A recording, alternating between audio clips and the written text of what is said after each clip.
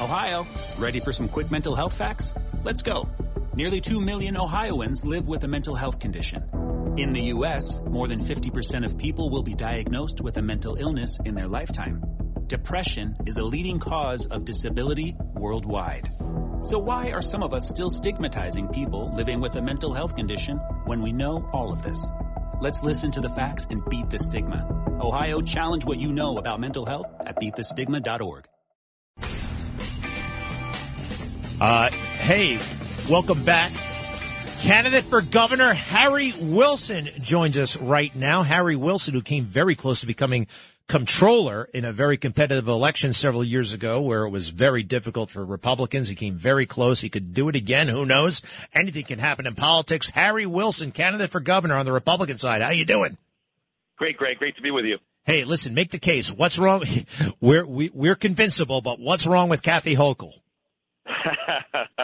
Well, where do I start? I mean, she has totally failed to lead on all the important issues facing New Yorkers, which start with crime, taxes, and cost of living, and the most corrupt state government in the country. And she is, you basically continue the failed Cuomo playbook in all respects. You know, by contrast, I'm not a politician. I'm a career business guy, and I've spent 30 years fixing broken organizations and companies. And that's exactly the skill set I think we need to replace her, someone who can actually tackle crime, taxes, and cost of living for the benefit of all 20 million New Yorkers. All right, so you're in a competitive primary. You got your competition, Harry Wilson. Why should Republicans go with you?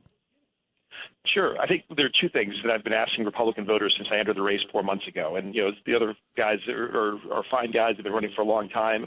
But I entered the race. I didn't think any of them could win. And I think there are two questions that all Republicans have to ask themselves. First is, who has the skill set we need to actually fix the state?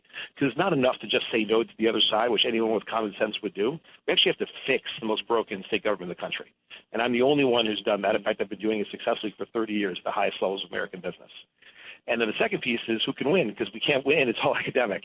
And in the last 20 years, only one Republican has come close to winning statewide. That was me, as you pointed out earlier, in the 2010 state controller race. No one else has come within 13 points, Greg. And that was my first and only campaign. I was not well known by even on election day back then. I still almost won. Had I been better known, and I will be in a gubernatorial race, I'm actually quite confident I can win, despite the party registration disadvantage. And if you look at the other candidates, you know, Rob didn't win statewide when he ran before. He lost by 14. Lee has never won crossover votes in his district, much less statewide. And so I really believe I'm the only candidate who can win. That's why it's so important to focus on tomorrow. Well, something you got under Zeldin's skin, your opponent, in a big way. I haven't seen anything like that in a long time.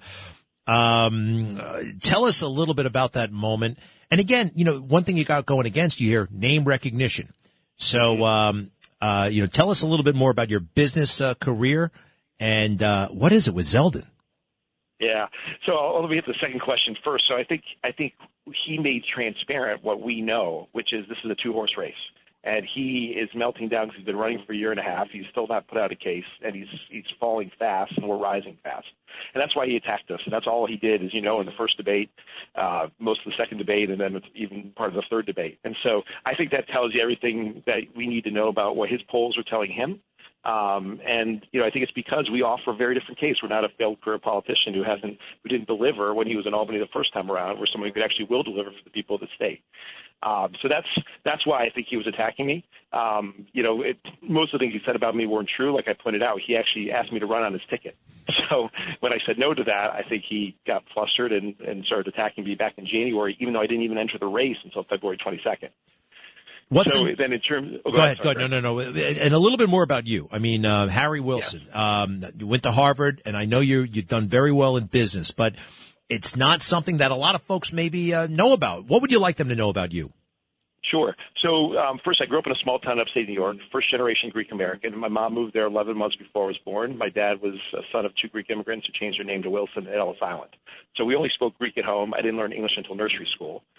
Worked my way through. My dad was a bartender. My mom was a sewing machine operator. Started working when I was 14, and was first in my family to go to college. Went to Harvard Business School. And that's what really launched me on my business career. I worked on my first turnaround when I was 22 years old and loved it and had a real talent for it. And so just, over the next almost 30 years since then, I really built on running some of those complicated and difficult turnarounds in American history. from General Motors to Sotheby's to Yahoo, all companies that have been mismanaged for years or decades, and everybody said could not be fixed. And I would come in, develop a vision and a plan, and then rally tens of thousands of people together to work together as a team to effectuate that plan. And we've, knock on wood, we've succeeded every time in reversing this mismanagement of the past and helping the company succeed.